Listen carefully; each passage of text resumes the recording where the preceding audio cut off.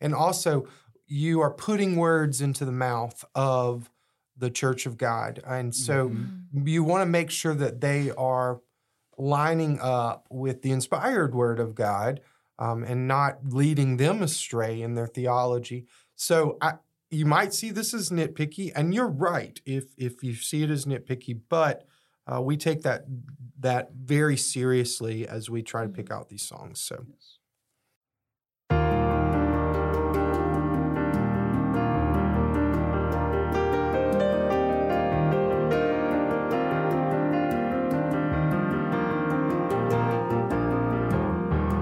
Welcome to Sing the Word, a podcast that explores and promotes gospel-centered, scripturally rich, congregational songs for the church. This is Nathan Murfin. I'm joined with Joshua Roberts. Rachel Nothnagel. Yes. We're all here today bringing you another episode. This one is going to be kind of more a topical episode, but it's also very similar to how we do episodes in the past, but kind of for the opposite reason. I'm about to explain. This episode is going to be, I'm still working on the title, but essentially songs that we respect that are but think they could have done better. But think they could have done better. Songs we respect, and they may be popular or may not be popular anymore, but they were at a time, that we have some concerns about and probably wouldn't use in our churches for various reasons. And we're going to talk about that. And let me preface this by saying this. If these songs that we talk about negatively in this episode are songs that you have sung in the past in your church or are singing right now, and you believe that they are biblically based and helpful for a church to sing in worship, the Lord bless you. We want to be as gracious as possible.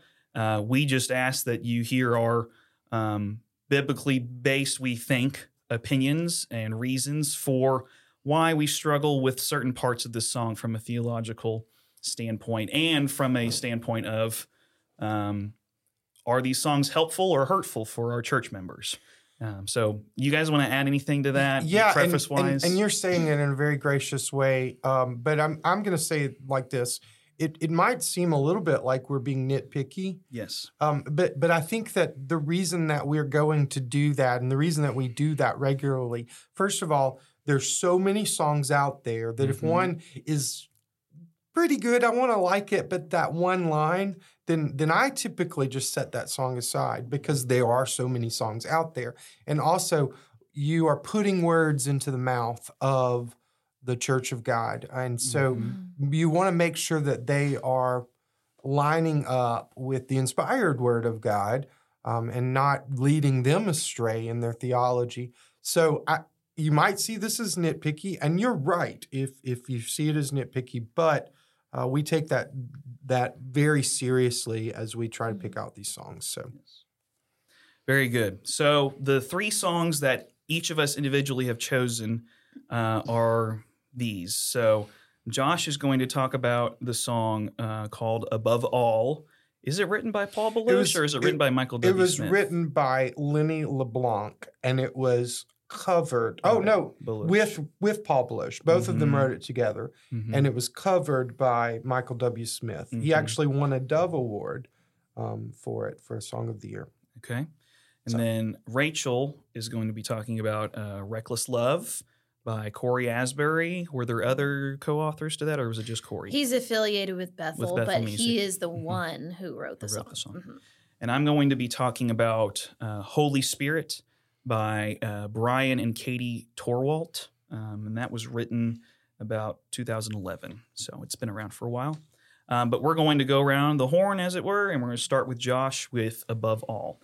Take it away. Okay, so this song is an older one. It was written in 1999, but it's actually still through the 2010s, and I think even part of the 2020. It was still on the top 100 of songs that were being printed in Lifeway Worship and also in Song Select. So it's a very popular song. I have actually led it many times before I kind of began to really think about these songs on a more theological way. I'm talking about way back in 2000 or 2001. I've probably Mhm. led it way back then. Mhm. But above all, well, let me just read the lyrics and then Yes. we'll tear it apart. Or not tear it apart. We'll look into it. Okay.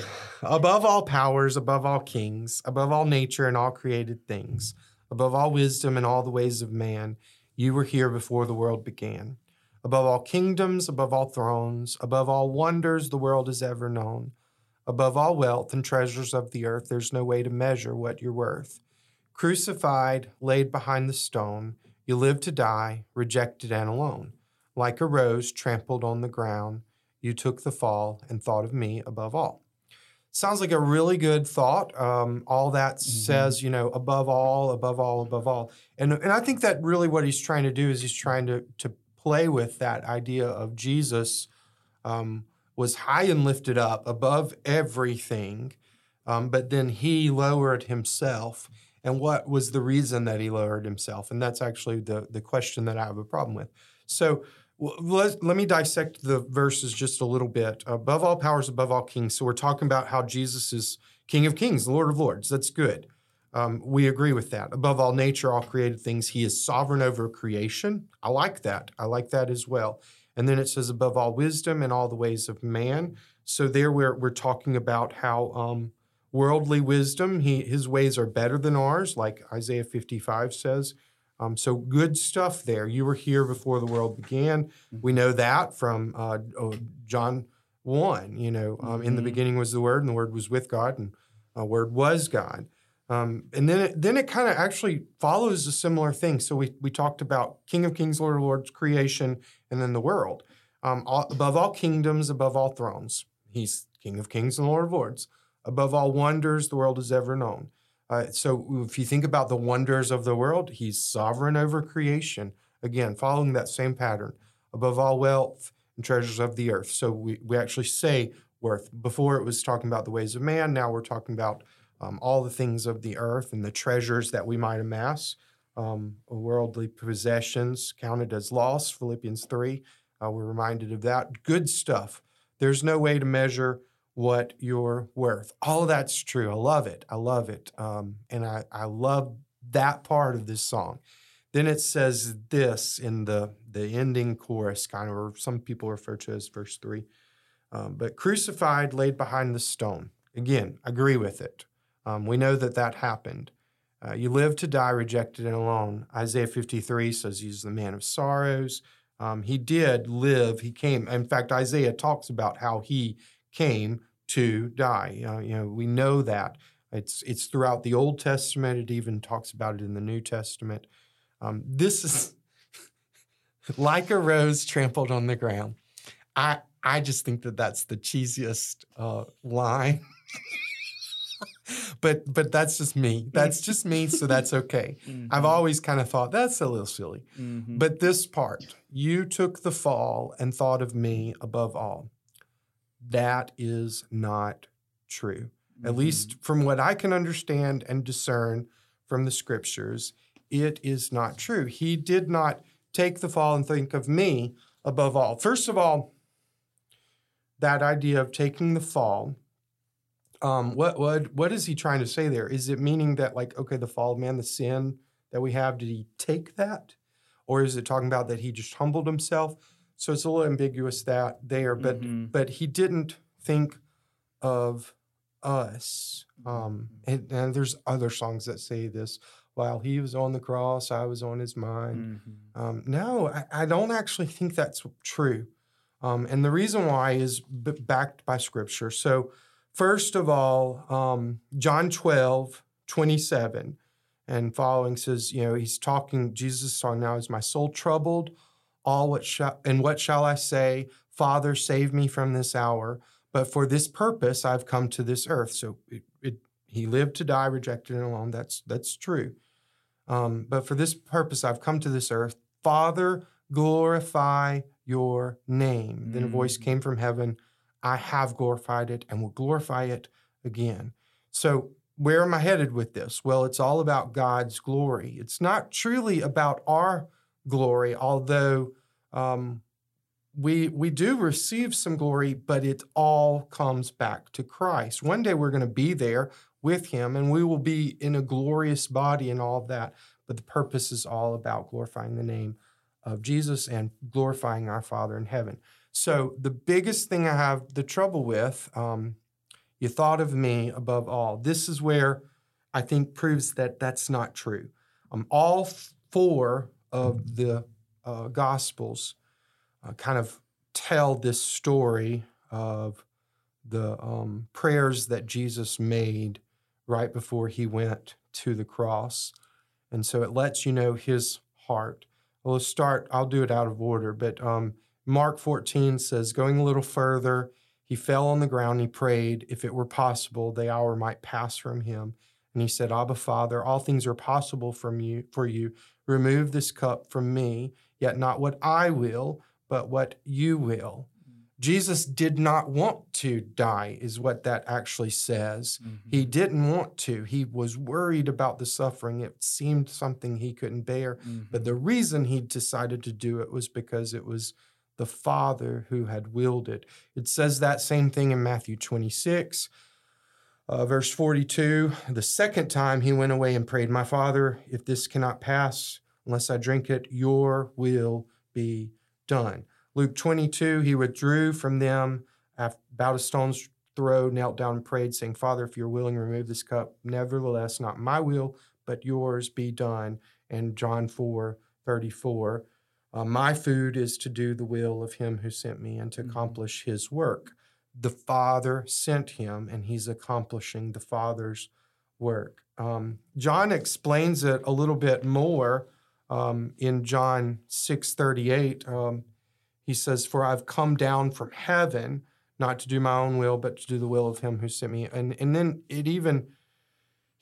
even see, as the Apostle Paul writes, he states that our redemption exists to glorify the Father. Our redemption, the redemption that we receive, is to glorify the Father. You can read the whole chapter of Ephesians 1, and you see praise of his glorious grace, praise of his glory, praise of his glory, praise of his glory over and over. It's because of his glory, not ours. But let's key in just on verses 13 and 14.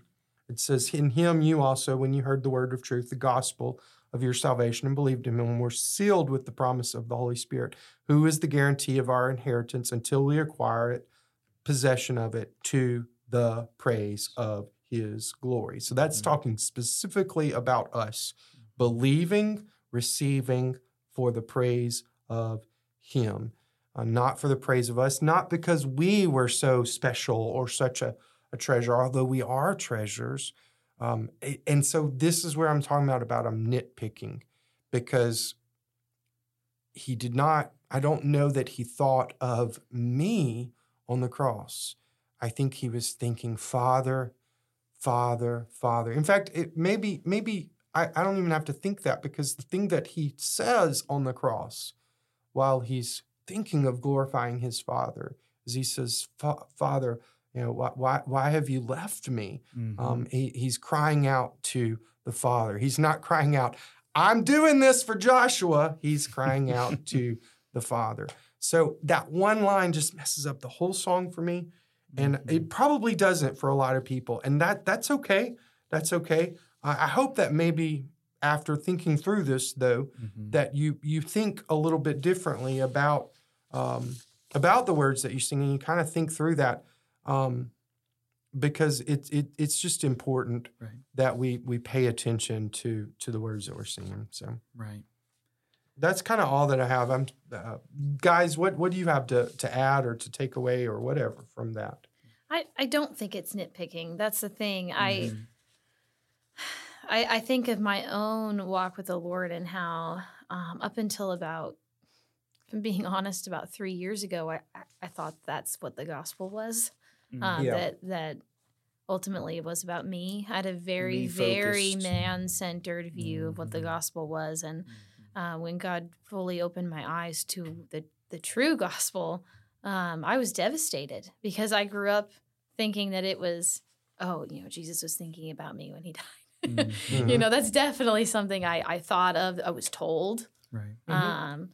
And I think when I began to lay that aside and to think like, no, like God's for his own glory, it changed my entire, like, I'm not being dramatic when I say this. It changed the entire trajectory of my life because I thought that the gospel was something it wasn't. And so, sure, there may be people who think you're nitpicking, but as somebody who has lived on that side of it, I guess I could say, I know the freedom of knowing the true gospel, and that like I don't think it's nitpicking. I think it's so important. I will say what you're saying reminds me, and I meant to say this earlier, it reminds me of how God says he's a jealous God, Exodus 34. But he also says in Isaiah 42, I am the Lord, that is my name. My glory I will give to no other. Will not share It's his glory. And that because he's God, he can be jealous and he can be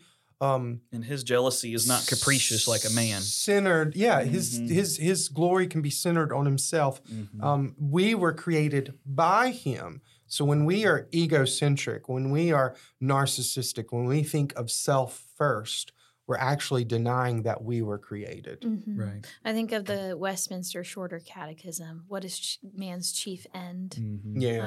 It's to glorify God and enjoy him forever. And I think a few years ago, I would have been like, no, that can't be it. There's something more to the gospel. And it's so silly to think of it that way. I just, that's why I think you dissecting this song is important, and it was helpful to me. Right. Yeah. I wouldn't add much more to what you guys have said there. The only thing I would, add is, my biggest problem is the turn of phrase of the phrase above all at the end. Thought of me, that is a problem. I wouldn't say that it's my biggest problem. I think it's how it turns it, thought of me above all. Because, we think of other hymns. One song we're singing this Sunday is Before the Throne.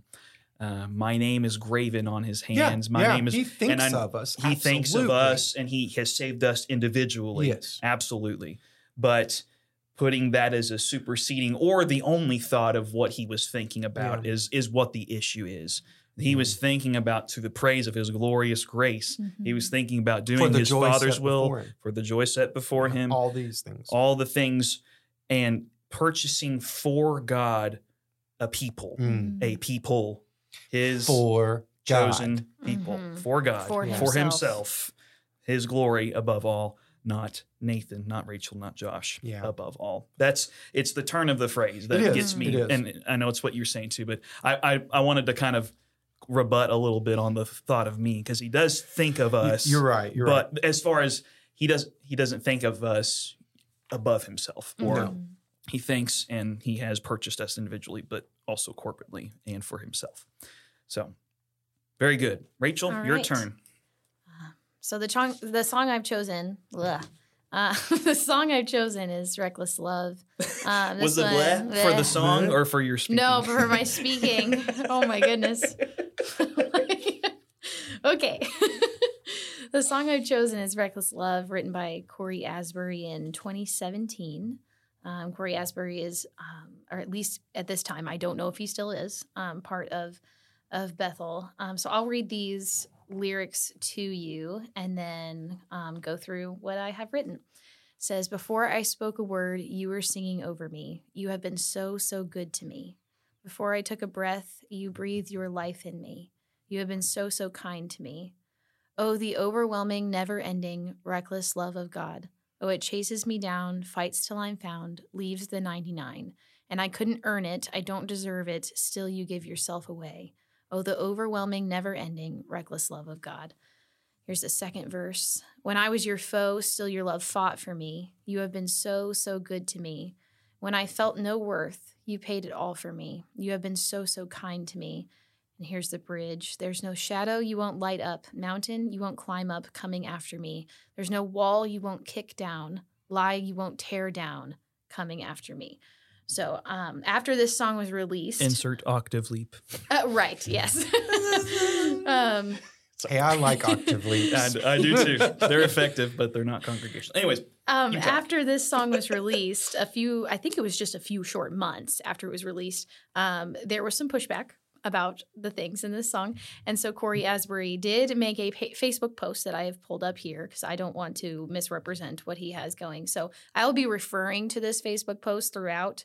But I want to touch on I guess I want to give him the benefit of the doubt. So I want to preface it by saying I don't want to assume that Corey Asbury meant to release a song that would be controversial or spread in misinformation. Yeah. I don't want to assume that. I do think his intentions were good. And on one hand, I understand what he was trying to convey in this song. God's love for his people is far-reaching. We see that in the parable of the lost sheep, as depicted in Matthew 18 and Luke 15. So God's love is so extravagant from our human perspective that I suppose in Corey's mind it seems to be reckless. God's love is a pursuing kind of love. So he comes first to us before we can come to him. And this is a beautiful thing. Yes. And so I admire his willingness to bring clarity in his Facebook post to say, this is really what I meant. And I do understand his intention. And so I wanted to put that out there, although it doesn't change how I personally feel about the word reckless. I also want to say I sang this song a lot when it first came out. Me too. And so I'm not trying to be on my high horse. I think the melody of the song is great. Absolutely. It's beautiful. Yes. It's good, well-written I would say that about both of your guys' songs. The music is thrilling, it's beautiful, and it's especially Reckless Love is so it's catchy. Gorgeous. Yeah. It is catchy. And so I guess I want to highlight a few of the positives before I get into the negatives, because there are positives to this song. So most of the lyrics can be traced back to scripture, and this is wonderful. Some of the lyrics are actually quite Reformed or Calvinistic. The very first line that God sings over his people, that's Zephaniah 3:17. And if it was before we ever spoke a word, then it has to be up to God's grace, right? And so this is the you, if you want to use the tulip. This is the you, the unconditional election. And as I was researching this and writing down my thoughts, I ended up, as I often do, at Desiring God, John Piper's website and ministry. And I read an article that he had written, and I think it speaks for itself. So is it a transcript of his it Ask actually Pastor is. John? Yeah, it is a transcript. I listened to that when it came out. Yeah, I did too. So he says, this is John Piper, before I took a breath, you breathe your life into me. In my mouth, that's a radical affirmation of the Calvinistic doctrine of sovereign grace, irresistible grace. Since the Bible doesn't teach that God breathed life into us before we were physically born, I take the words, you breathe life into me, to be a reference to the new birth. The song is saying that the new birth happened to me before I took any breath at all, meaning before I did anything to signify that I had life, which is exactly what happens in the new birth. It is a sovereign gift of God. We don't make the new birth happen. God makes the new birth happen. And so, end quote there. That's something that I think this song does really well, is that it highlights God's pursuing love of us. Another line that I really enjoy is, I couldn't earn it, I don't deserve it. And he's talking about salvation. We're all guilty before God, and there's tons of scripture that I have before me on my screen here, that God gives grace to us, which literally means unmerited favor. And so I couldn't earn it. I don't deserve it, but it's through Christ who gave himself for us. And I think of Isaiah 53, John 15, Galatians 1. And so there's a lot to go in there. But we receive God's grace because without the shedding of blood, there is no forgiveness of sins. And so I'm sure there are other positives to the song, but those two lines I really wanted to highlight. Before I spoke a word, you were singing over me. And then I don't deserve it, or I couldn't earn it, I don't deserve it. And so I don't want to, I guess, throw the baby out with the bathwater in its entirety, because there are parts of the song that I think are beautiful. But we're coming down to the reason why I wouldn't recommend the song, or why I have a hard time listening or singing it, is because of the key word, reckless. And of course, we were all anticipating that. Let's talk about the meaning of reckless. There's a few different dictionary definitions, and then some synonyms as well. But the definition is marked by lack of proper caution, careless of consequences. And then some synonyms of reckless are daredevil, foolhardy, or irresponsible. So now I'll talk about some of the negatives in that. The word reckless is entirely antithetical to the nature and character of God. There are other words that could have been used in this instance, although the song very likely wouldn't have sounded the same. Right. So the syllabic nature of it would have been messed up. Correct. Matchless. So passionate. Matchless. Relentless. Passionate. Intense, steadfast. We can name so many words that could have been used. So it's not as if there was a lack of options. Yeah, right. So reckless is a word that is used to describe someone or something that is foolish or dangerous or lack of intention. But we know that those things don't match our God. Our God is a very intentional God. And biblically, God's love, which is what's being in question here, God's love is reckless. Biblically, God's love is purposeful. I mean, you look at Ephesians 1, it's eternal. So Jeremiah 31, that his love endures forever. It's steadfast. That's all over the Psalms. It's a self-sacrificial love, which I do think that Asbury was meaning to convey. God's love is also patient, kind, unfailing. It's not envious, boastful, proud, rude, all those things we see in 1 Corinthians 13. It bears all things and believes all things and hopes all things and endures all things. And so to say that God's love is also reckless, while the Bible says that God's love is patient, kind, unfailing, it doesn't match. And then another part that I cannot ignore is that reckless seems to imply the lack of ability to see the future. So if somebody is... See the consequence. Exactly. So if somebody is, we often use the word reckless driving. You're not thinking, you're not thinking about the future. But we know that God is all knowing, and he's that is not what we see in Scripture of reckless. The Bible's descriptions show that God's love is the opposite of reckless. A reckless person acts with little to no forethought. But God chose his people before the foundation of the world in love. Recklessness implies, and like I said, an inability to see the future. But God knows the end from the beginning. We actually see that in several points in Isaiah, but Isaiah 46:10, God knows the end from the beginning. Reckless love doesn't heed consequences. God knew full well what his love would require. It was always clear that Jesus did not go blindly to the cross. But in Isaiah 50 even touches on this. He set his face like flint to reach it. And so reckless love can easily fade. How long does that last? But God's love never ends. And there's a part that I talked about how Corey made a post on Facebook on June 14th, 2017, in response to some pushback that he had received about this song. And he says, going on in this same vein. What year was it? 2017. 17. Yeah. In his second paragraph here, because it was kind of a longer post, he says, what I mean is this. He is utterly unconcerned with the consequences of his actions with regards to his own safety, comfort, well-being. His love isn't crafty or slick. It goes down a little bit. His love doesn't consider himself first. It goes down to say I'm going to be gracious. Yeah. His love isn't selfish or self-serving. He doesn't wonder what he'll gain or lose by putting himself out there. And here's the big part. He simply gives himself away on the off chance that one of us might look back at him and offer ourselves in return. That's not how salvation works. And so while he was trying to defend his position, he ended up kind of making it worse in a way, because he should have just not said anything. Because there is a line in the song. Corey, keep your mouth shut. There is a line in the song that says, "I don't deserve it. Still, you give yourself away."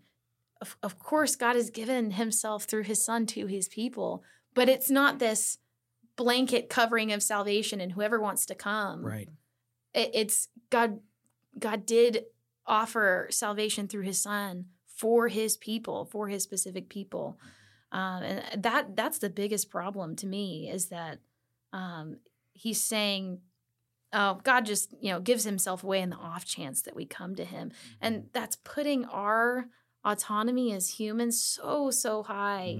And we're not even looking at the sovereignty of God, that he might have a plan for his people. So in conclusion, the problem with this song is that it goes against the very character of God, and it even brings into question the atonement. So even though it has some positives, or the nature of the atonement, right? Yeah, right. yeah. Sorry, that's what I meant. Yeah, no. So even though it has perfect. some positives, I believe the negatives outweigh them. Yeah, and I would say, I would agree with you guys in the fact that, hey, I'll own it. I've sung this song. I've led it. I've listened to it many times, and like we said, it is catchy. It is a thrilling song, and I would even say, to an extent, though, when you really dive into the nature of the word reckless, you could probably listen to it as a devotional thing and probably get something beneficial out of it.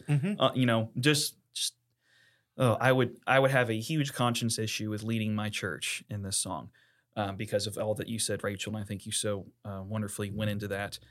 Like you said about, I have two things, the nature of the atonement. God's love is not just a blanket love or an example or just a display of immense love. It's not just that.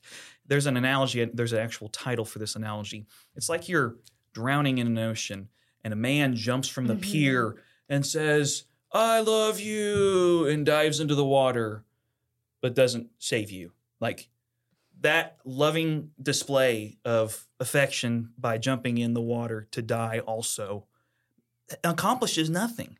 There's no purpose to why he did that. And that's it's an analogy, so it has its faults.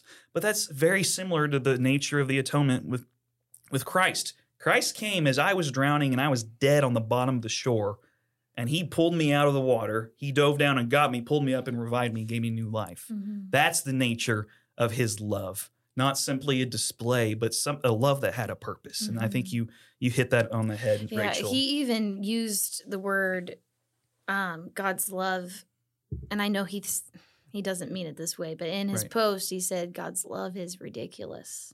So I'm sure he means that to humans it is ridiculous. That's the thing.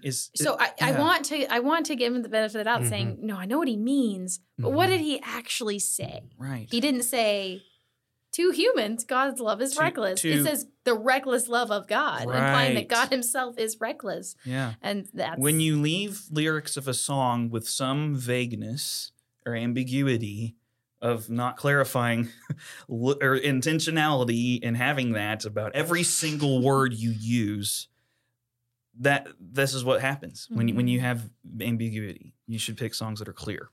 I actually heard words that are clear. I actually heard someone say not too long ago talking about this song. Well, it's just a song that says with human words that obviously fall short to describe a truth that is, it's poetic license by the composer. Yeah, right. and you know what? The first time I heard this song, the word "reckless" jarred me. It jarred me actually kind of in a good way because I thought, okay, what does it mean? Well, it's edgy. Well, yeah, it is edgy. But it made me think of, well, he's not being proper. That was actually, and actually the he's not having etiquette or whatever, because his love for us is a little bit messy in the way that he saves one lost sheep. Yes, absolutely, and makes so I get that. But that doesn't mean it's lack of proper caution. It seems reckless to us that God would love someone who would beat, spit, and crucify him. All those things. It seems reckless to us. But he didn't write, the never overwhelming, never-ending, seems like reckless love to us of God. He wrote reckless love of God. And I think that, it could have easily just been, it would have even sounded words the have same. Consequences. Matchless love of God.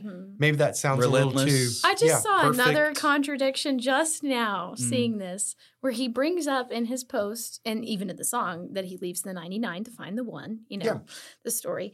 But then he says in his post that he gives himself away to just on the off chance that someone, it literally doesn't match up.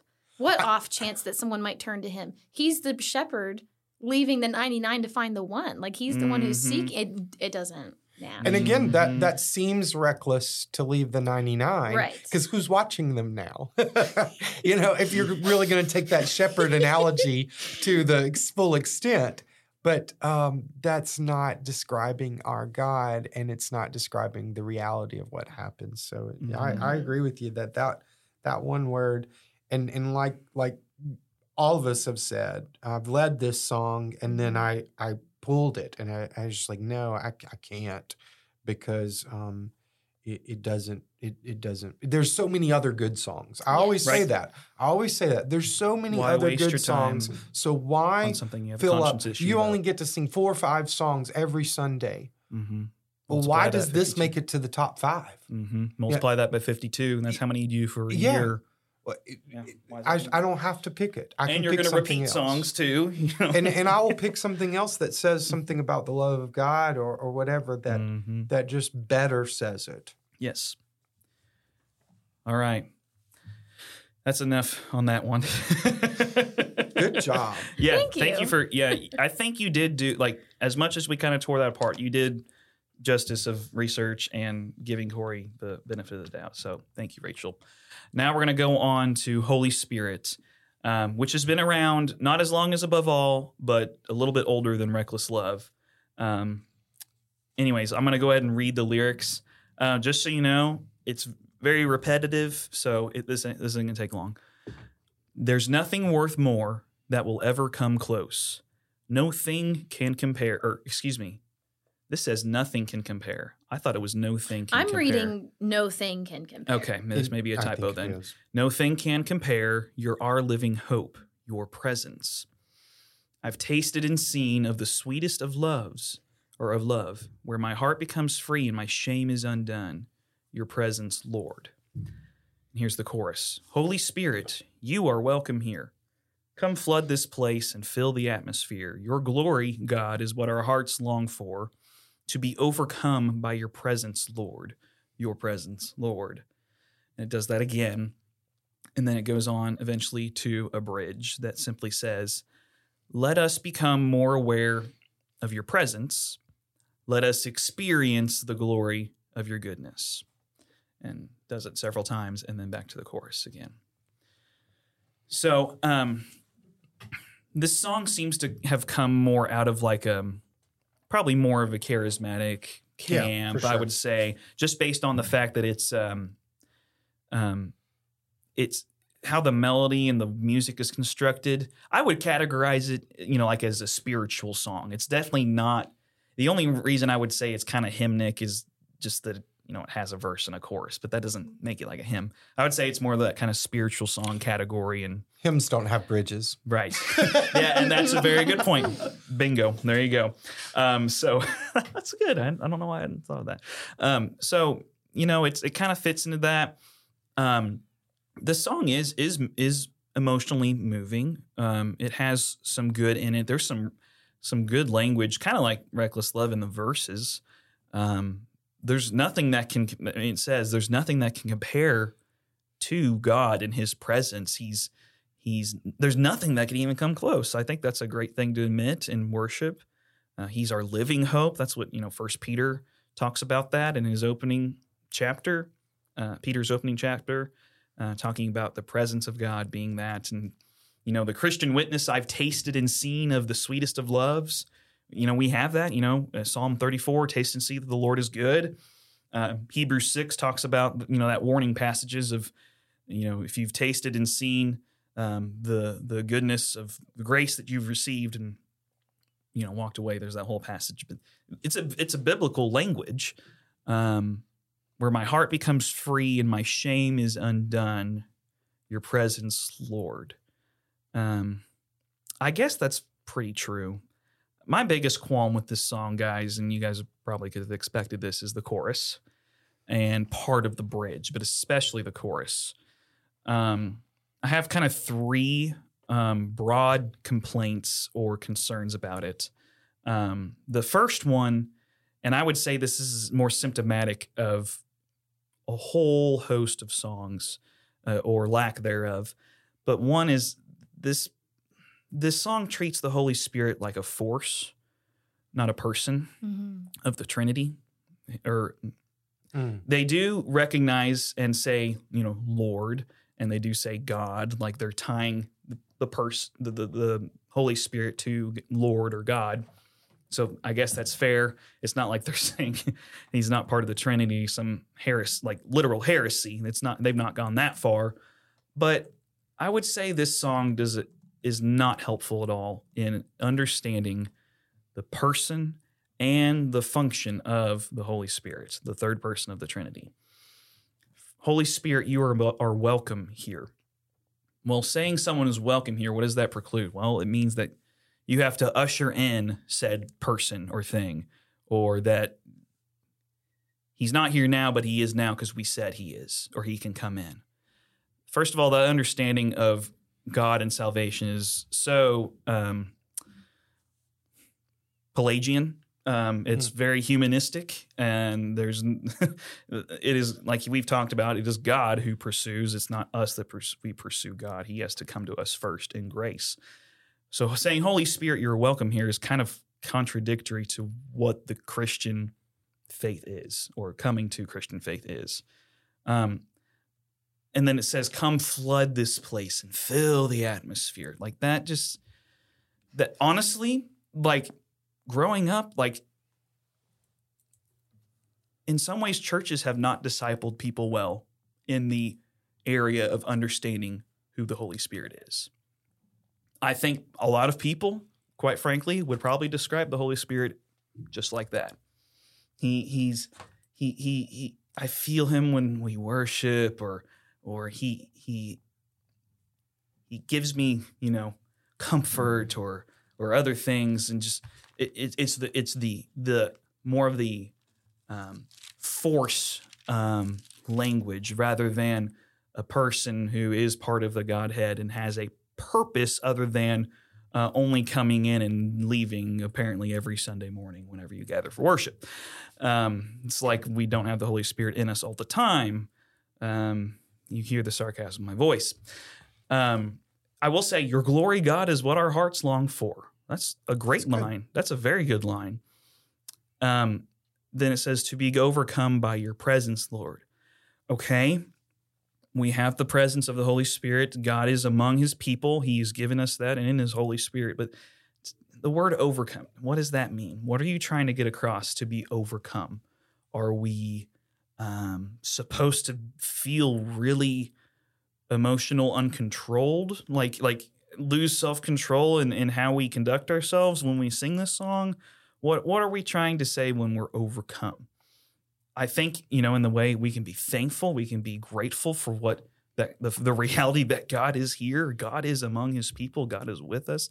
That is something to be, in a sense, overcome by. But again, the ambiguity of words that lend themselves to other thoughts or contradicting thoughts that people disagree about is just not helpful.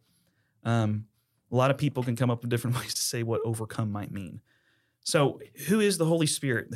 We don't really know what he functions as other than a force that comes and fills the atmosphere of our worship in this particular building, rather than what Jesus Christ said in John 4 when he said, all worship, the Lord is seeking people to worship that will worship God in spirit and in truth.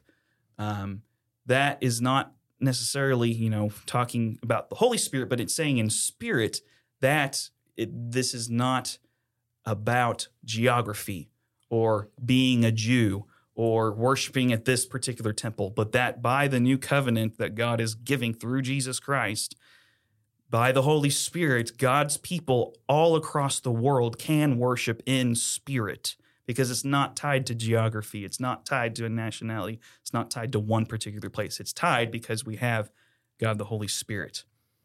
And when we talk about the person of the Holy Spirit, you were reading Ephesians 1, Josh, earlier, and above all, I think that is one of the clearest declarations of who the Holy Spirit is. Ephesians 1, verse 13. In him you also, when you heard the word of truth, the gospel of your salvation, and believed in him, were sealed with the promised Holy Spirit.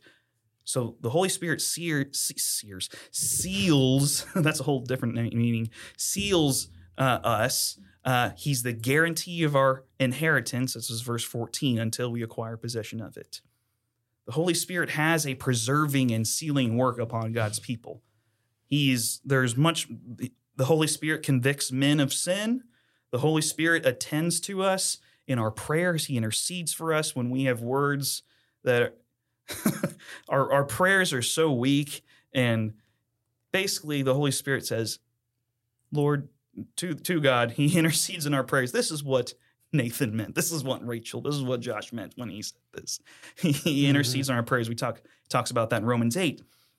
The Holy Spirit has function. He's not just a force that comes and floods this place. I just think that is such an unhelpful way of teaching about the Holy Spirit. And quite frankly, one of my biggest struggles as a worship pastor, with the song selection, is finding good songs about the Holy Spirit, other than songs that mention Holy Spirit, like in one verse that are good, like Come Thou Almighty King, that has a verse about the Spirit, or Holy Spirit, Living Breath of God by the Gettys.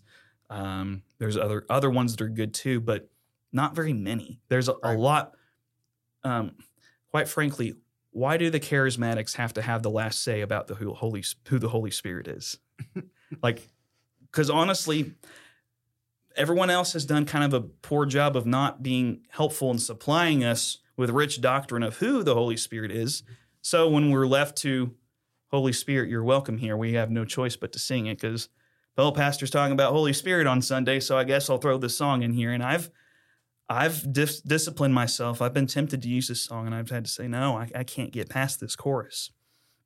I don't know if that's been your experience, Josh, or if you've still been using the song, or if it's been a while, I don't know. But well, I've been using it recently, a lot. Actually, and it wasn't because of my choice. I was told to use it. My pastor asked me to, and that's just quite frankly what happened. I didn't really feel comfortable singing it, but also felt like I had to because it was what he asked for. I agree with you on everything that you've said about the person versus the force. I blame that on the King James Version because the way that we understand the Holy Spirit, you'll hear people sometimes. I heard it in our church one day refer to the Holy Spirit as an it. Romans 8:26 in the King James Version says the Spirit itself. What does it say? Let me pull it. I don't have the King James in front. Likewise, the Spirit helps us in our weakness, for we do not know what to pray for as we are. That's what I was trying to say. But the Spirit Himself intercedes for us with groanings too deep for words. And the King James Version used the word itself. And I actually think that's where we got some of this idea of the Spirit being a force instead of a person. But it's a true heresy that's kind of been throughout the ages, where the Holy Spirit's not been understood correctly. But I also do know, and I'm going to play a little bit of devil's advocate, because I do think that I don't think that he's meaning to talk about God not being omnipresent. I think he is trying to just talk about there's an increased sensitivity of the Holy Spirit's presence. Sure, but, with the gathering of the saints. And I also will argue a little bit more, because there's 4 places in Acts where it talks about that the room was filled with the presence of God. The Pentecost, and then there's a place in Acts 4, a place in Acts 10, and a place in Acts 19. And all those places use the word fill. But it's so much ambiguity there. That's why I always default to, if there's ambiguous wording in here that might take someone down the wrong path in their theology, then I've got 100 other songs that I can find. I always do. Even if it's just the Breathe on Me, Breath of God, old school hymn. There can be some beautiful worship to that, where you've got some rich theological ideas. And I always just want to default, when we talk about the Holy Spirit, to the Gettys, Holy Spirit, Living Breath of God. So good. Good one. Real quick, one other small complaint I have is the word experience in the bridge. I think there is a good understanding, like you said, Josh, of the word experience. We come to encounter God in all that He is when we gather to worship and sing and hear the word preached and pray together. But when we use the word experience, that is really idolatry at its core. About you're looking for something, some existential thing to overcome you, and you're expecting that every time you gather for worship. God's truth is still God's truth, whether you feel anything or not. And I would say, I beg to say 80, 90% of the time I come to church, I'm leading songs or I'm hearing the word preached. Sometimes I'm just not feeling that emotional expressive about how glorious the gospel is. But I know it's true. And I'm experiencing that truth. I'm with the saints. I'm the ordinary means of grace. We're worshiping together. I may not be having an experience like everyone, hands raising, people being on fire for Jesus. And it doesn't look like that most of the time. And that's okay, because it's not about an experience. And sometimes we try to manufacture an experience. In fact, I know that's what we do. We try to manufacture an experience because we think that that's the thing to chase after when we're told to chase after God, not the experience itself. So you're right on with the idolatry. Right. Guys, you have any final thoughts? I enjoyed listening. Okay. That was great. Yeah. Thank you. Well, let me conclude with this real quickly because we do need to go. Listener, we don't want Sing the Word to be a negative, condescending, demeaning podcast. We don't want that vibe at all. Quite frankly, there are several podcasts, even Christian podcasts out there that kind of tend to be like that, and we certainly do not want to follow their lead. We want this to be encouraging. We want this to be enlightening, maybe challenging. We hope this is biblically reasoned and helpful for the people of God and how they decide to choose songs and worship together and why that's so important. So we hope that's what you're getting across in these little critiques we've had of these songs. We'll do these episodes more, but we don't want to make that a frequent thing. It'll be more occasional. So anyways, thank you all for listening. We hope this is helpful. Lord bless you. Bye.